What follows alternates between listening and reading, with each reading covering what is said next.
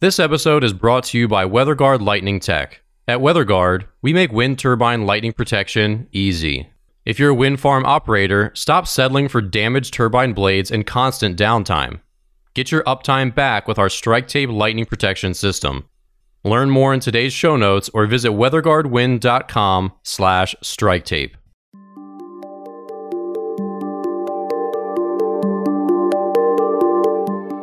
Welcome back. I'm Alan Hall. I'm Dan Blewett, and this is the Uptime Podcast, where we talk about wind energy, engineering, lightning protection, and ways to keep your wind turbines running. All right, welcome back. This is the Uptime Podcast. On today's episode, we are going to chat in our first segment about news. We're going to talk about Vestas blades that are still having problems. It sounds like at this point, they're going to shut down a bunch of turbines in a large wind farm. And so Iowa is kind of like the hotbed for investigatory analysis here. So we're going to chat about that a little bit. In our engineering segment today, we're going to talk about high humidity and some of the issues that can cause, especially in offshore wind.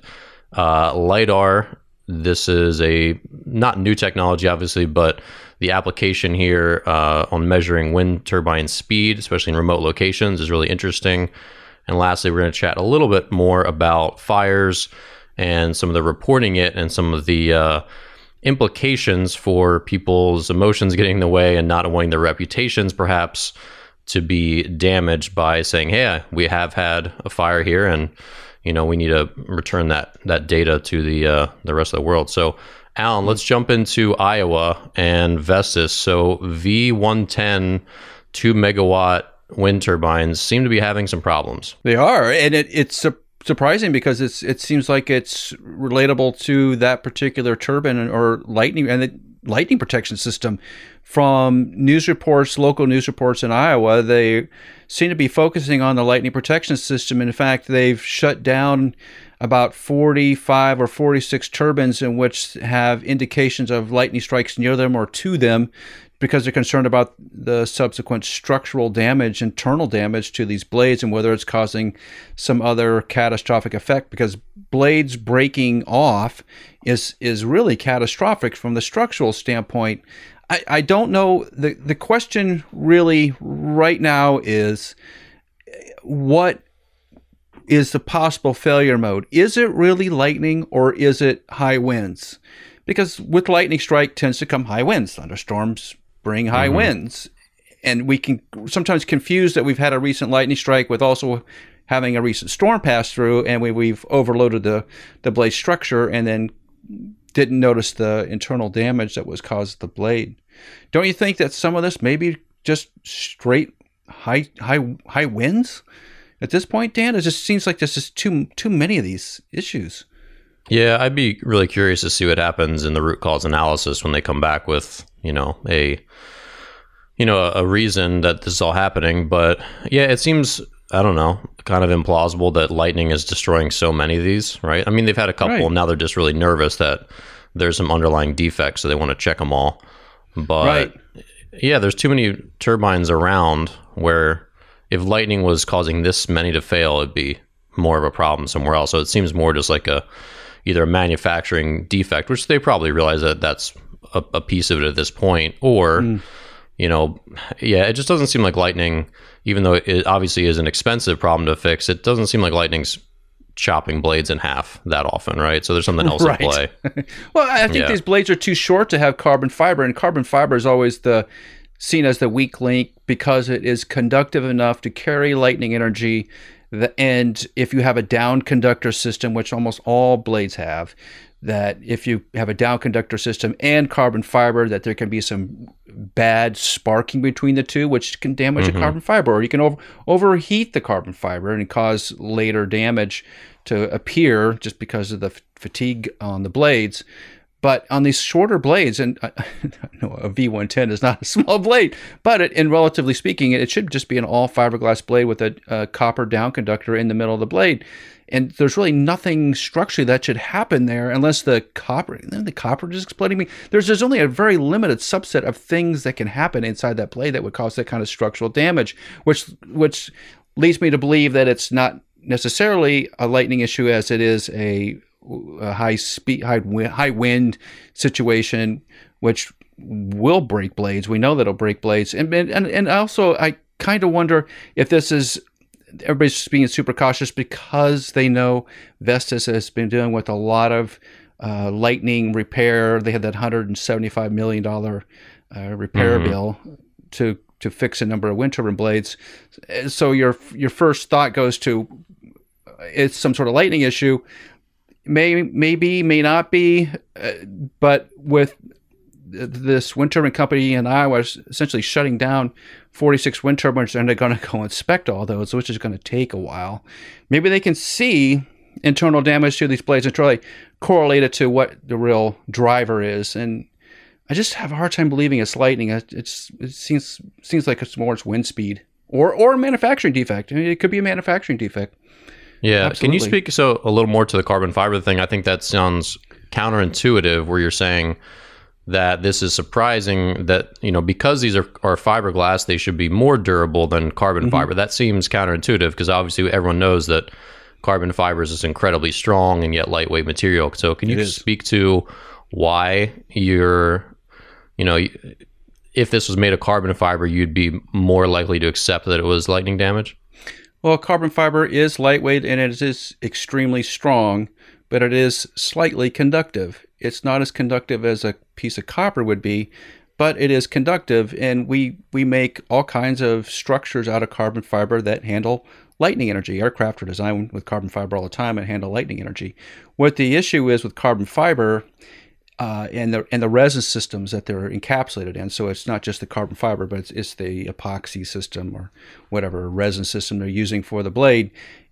Because carbon fiber can carry some lightning energy, and carbon fiber doesn't really care. I mean, carbon fiber is essentially burnt material, but the resin system doesn't like getting hot. And carbon fiber is kind of resistive. So as you shove lightning energy down carbon fiber, it gets hot, and the resin system gets over-temped. It may vaporize the resin system locally because the temperatures get so hot. And once you do that, you degrade the structural integrity of the blade. So having carbon fiber there provides a pathway to degrade the resin system, i.e. the structure of the blade. Fiberglass won't do that. Fiberglass is non-conductive. So either you're going to punch a hole through it from lightning and cause some sort of explosive effect, or nothing's going to happen because it can't conduct the lightning energy. So in a way, fiberglass is a lot more conducive to controlling lightning than the carbon fiber blades are. It's all about the design. The issue in this particular case, where you have what should be a completely fiberglass blade design, when you have blades get severed somewhere down near the root or the hub, those structures down there are massive fiberglass structures. I mean, it makes other things seem tiny. They're just so thick, and there's no way that lightning energy can travel through them unless it punctures through them. And at that point, it's so thick it probably doesn't do that. So to have them break down near that hub base area indicates that there's something else going on, probably not lightning. And I know we have been involved in a couple of other projects where there have been some questions about lightning strikes causing blade tip separations and some other things. And it turned out, just looking at the raw data, when you start looking at all the data, you realize that the wind speeds were really high relative to having a thunderstorm pass through. So lightning didn't correlate to damage. Wind speed started to correlate to damage. And this is a thing that Alex Byrne brought up from DNVGL the other day when we had her on the podcast, was we don't have really good measurements for wind speed on the turbines. So if you do have a high-speed wind event, and you say it's localized, or say, especially in Iowa and the Midwest of the United States, where you can have tornadoes or cyclical wind activity that's local, very, very local, there's really no way to detect that. You wouldn't detect it, except that you would have structural damage to your blades. But you wouldn't have any data to go back and look at necessarily. And that's the trouble. And that's what Alex was pointing out, is that a lot of times we assume a certain kind of failure mode, But because of the lack of data, we really are not sure. And one of the key pieces to determining if we have too high wind loads is have something to measure wind speeds. Yeah, which we'll cover a little bit later too with the Lidar stuff. So that's an interesting development there. But it is. Yeah, you're right. I guess the worst scenario is that this comes back inconclusive, where yes, it could be any of three possible scenarios or a confluence of factors, and that's probably the worst. I'm sure at this point they'd like to just identify that it was this. Like, so let's just move past it. But let me be devil's advocate here for you, Dan. There are 46 wind turbines that have either taken a lightning strike or near lightning strike, so they're on your list of watch. You're going to send a crew out or multiple crews out to go look inside each one of those blades to see, or on the outside of the blade and the inside of the blade probably, to go see if there's some sort of structural defect. You're going to do that once, right? So there's 46 blades one time. Say you come back and you say, I don't really see anything. What, is that the last time you look at them? Probably not. You're probably going to be back there every 2 weeks, every month, because local government officials are going to ask you to keep checking those blades to see if it's a fatigue problem, right? So your best case situation is you identify relatively quickly what this issue is. Otherwise, you're going to be inspecting 46 times 3 blades for the foreseeable future, which if you're the poor technician that has to do that, that's not an enviable job. No way. Yeah. So obviously, this is not a huge sample size. Like Vestas had a V150 blade break off at an Ohio site recently. We talked about that. I feel like in today, this is just like you compare celebrities today to celebrities back in the past. Like, it's not like celebrities were getting in less trouble personally, like getting caught doing weird things in their personal life. There's just Twitter. There's a phone on everyone right now. So you can't do anything as a celebrity and not have someone film you doing it. Right.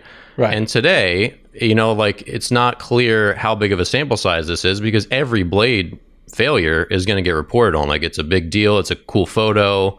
It's very ooh and ah, right? So, I mean, there's been a couple recently, but as we all know, with just like random chance and variance, if you have 10,000 blades and like, say 10, 1%, is that 1%? No, it's 0.1%, are going to fail, then you could have 10 fail all in the 1 month period and then none for the next 9 years. Or you could have them all evenly spaced out, one per year over 10 years, right? You just don't know. You could just run bad, just like playing poker or anything else. Variables. So it's still a small sample size, and it's hopefully not a big deal. And they're like, maybe we just had a weird isolated incident where we just had a bad string of, in the news, and a couple broke all at once, but we should be fine. You just won't really know until they finish that root cause analysis. Yeah, and there's roughly, just to get your head around it, there's about 60,000 wind turbines in the United States, which means 60 times 3 is 180,000 blades. So having a blade or two break is really, really down on the noise in terms of percentage-wise, and it starts to get to that variability. Is it just random breakage? Not that that's good, but is it just random and it just cluster together because we have some high wind speeds and localized areas that are causing this quote-unquote cluster to appear, but it's not real. It's not a structural issue as much as we're not able to really monitor the winds as much as we can. And then we have this something that seems much more severe than it really is.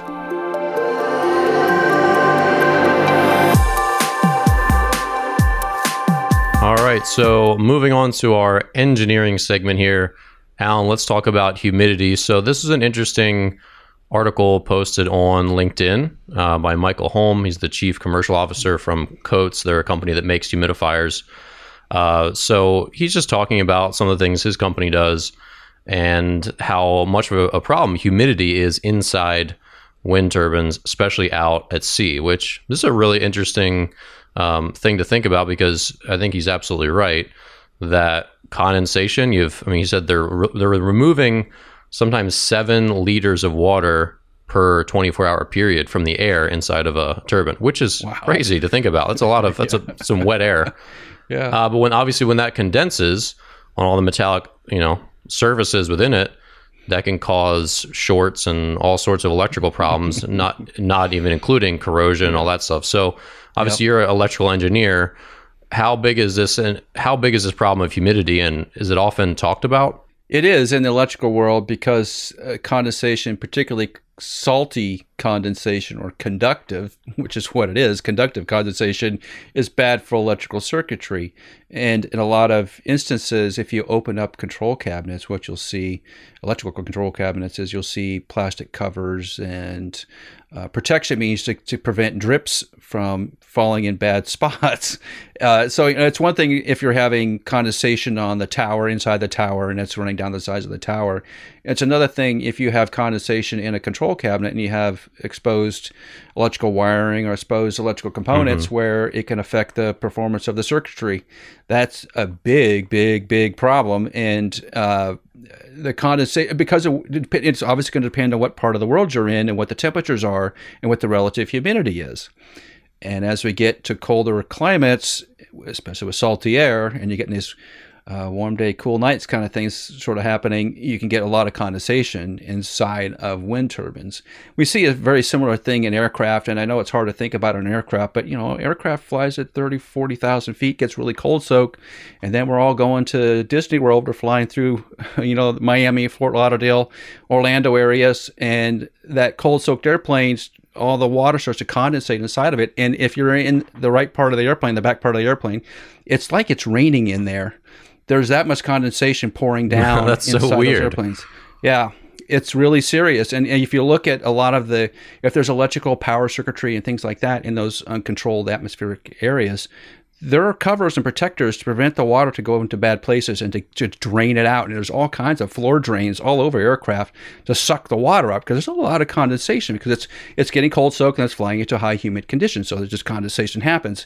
You're going to have that same sort of effect, not as severe on a wind turbine, but the tower wind turbine is made out of metal, so it's thermally conductive, very thermally conductive. So whatever the outside temperature is pretty much what the tower temperature is, and with the right combination, you're going to get condensation, and that's bad. So there's really two ways to combat it.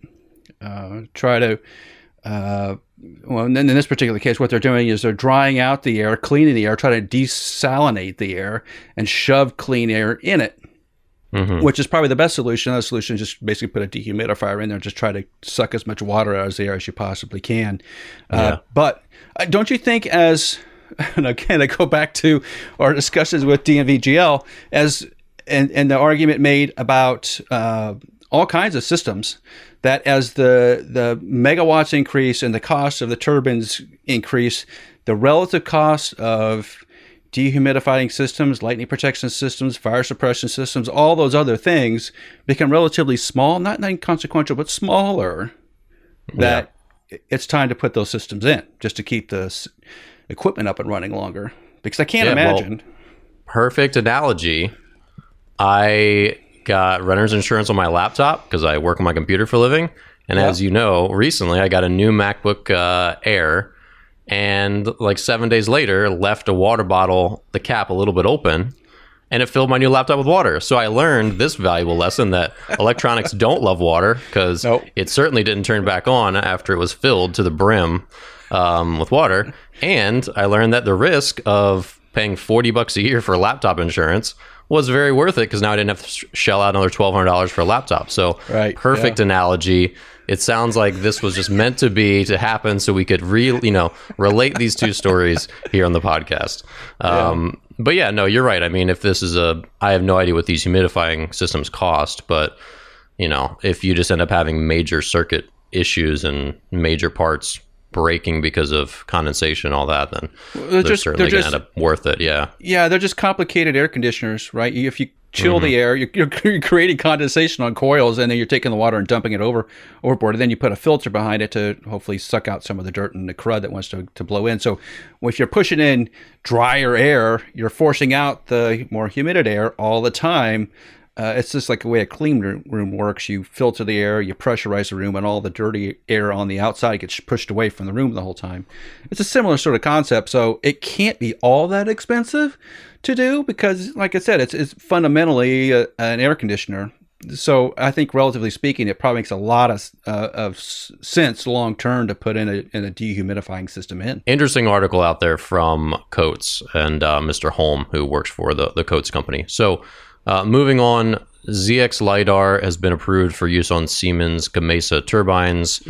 And their website's really interesting. It says the accuracy. So these I'm getting ahead of myself here. The LiDAR can measure wind speed, especially in remote locations, right? And they can apparently get it right within plus or minus 1 meter per second, or 0.1 meters per second, which is very accurate. Yeah. And wind direction to plus or minus 0.5 degrees, so half a degree. Wow. So Alan, how does this technology work? What are they measuring, and how does this whole thing tie into making wind turbines more efficient? So it works in a very similar way to weather radar work, or any sort of radar. If you think about the most simple form of radar you watch on television, they're showing the storms coming in. You can see the colors change. What in the weather radar situation, what they're actually doing is they're sending out a pulse of RF energy out to the sky, and some portion of that gets reflected back, and they measure the time delta to travel out and to travel back, and the intensity of that signal on the backside to then determine how intense that storm is and how far away it is. So think of doing the same thing, except with light, lasers. But instead of bouncing the energy off of water particles in a cloud, you're essentially bouncing it off the dirt and the crud that's in the air. So they're measuring their reflection back and the time it takes to go from A to B off of dirt particles in the air to determine how fast and what direction the air is blowing. Mm-hmm. It's really ingenious technology, because it's not just measuring it in one particular spot. It can measure it in a lot of different locations simultaneously, nearly simultaneously. So it gives you a real good picture of what the wind looks like coming into the turbine.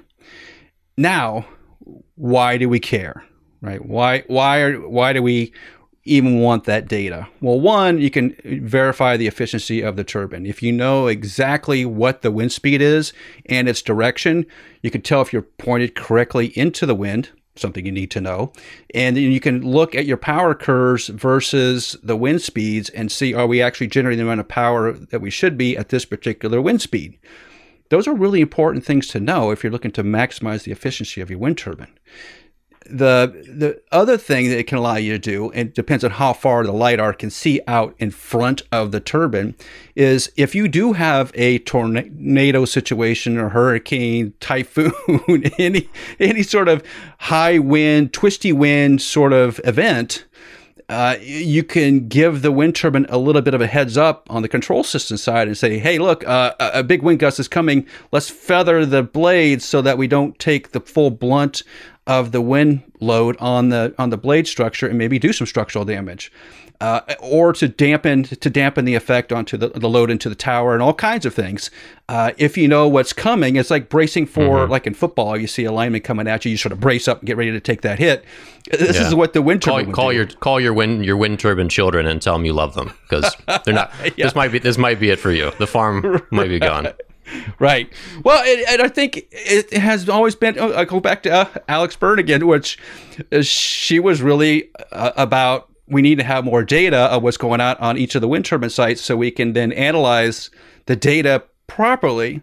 And with LiDAR, you're going to get a lot of data, very accurate data, to determine the efficiency of your wind turbine system, one, but also maybe to prevent some of these structural damage events from happening, which is super important. So again, as the wind turbines get larger and become more expensive to install, it starts to make sense for some of these Delta small systems safety features to be installed to protect your investment.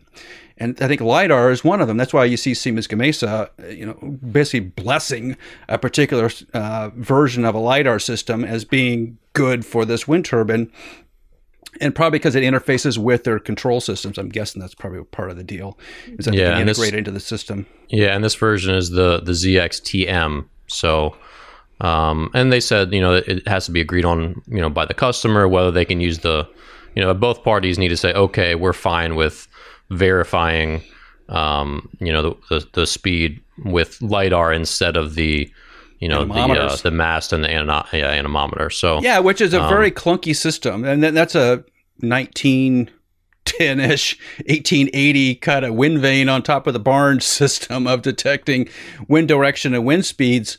it's antiquated because it's not accurate, and it's measuring it after it goes by the blades. So the event has already happened when already to the load. So if you do have some sort of high wind microburst kind of event, it's already too late. By the time you measure it, the wind's already by you. So you can't react to it versus a LiDAR, which you can see out front and then adapt, which is a huge delta in terms of increasing blade longevity and blade safety and efficiency and all kinds of other things. It just makes sense to get to a LiDAR solution.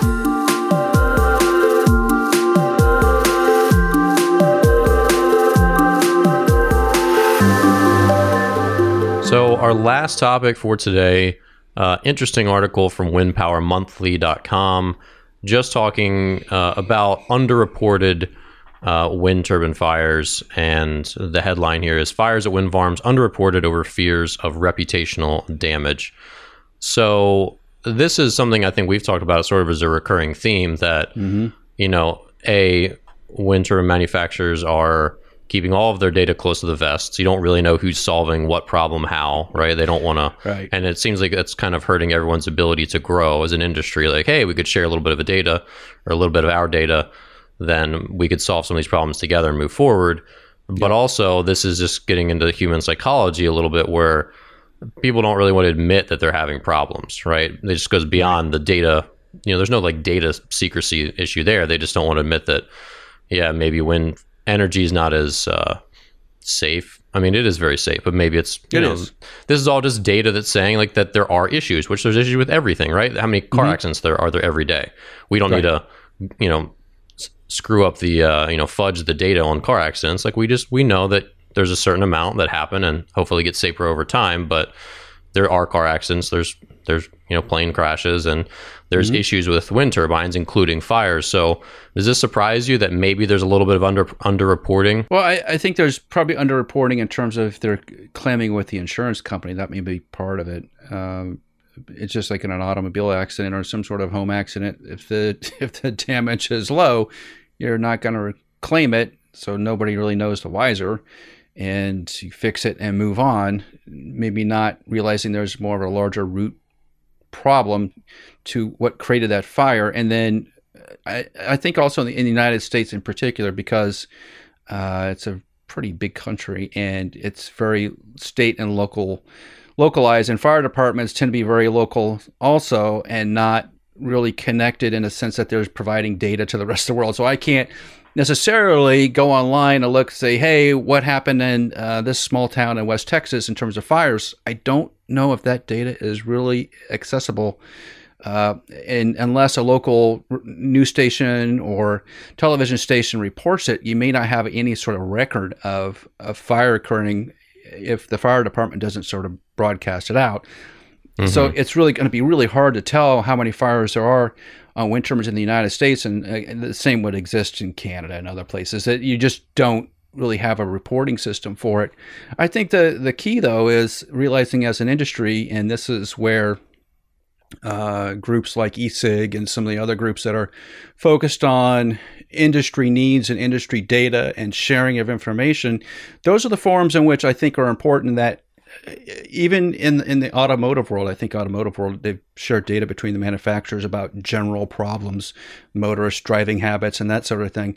That if you can share data amongst one another, you can most likely eliminate some of these problems, or you can identify them ahead of time so you can address them. Because with any fire, you have to have some sort of overheat situation combined with some sort of fuel, combined with oxygen, which you always have oxygen for the most part. So you just need that heat and you need that fuel, grease, bearing heat, all kinds of other issues can be a problem. And, it's just, again, we get back to our fire suppression systems needed. Well, it depends on how many fires there are and what the cost of those fires are. And until we get a really good handle on what those fires are, how big they are, how expensive they are, how many they are, it's going to be really hard to justify one way or the other. All right, well, we're going to wrap up today's episode of Uptime. If you're new to the show, welcome. If you're a regular here, thank you for your continued support. Please subscribe to the show and leave a review on iTunes, Spotify, or wherever you listen to podcasts. Don't forget to check out the WeatherGuard Lightning Tech YouTube channel for video episodes, full interviews, and short clips from each show. For Alan and all of us at WeatherGuard, stay safe and we'll see you next week.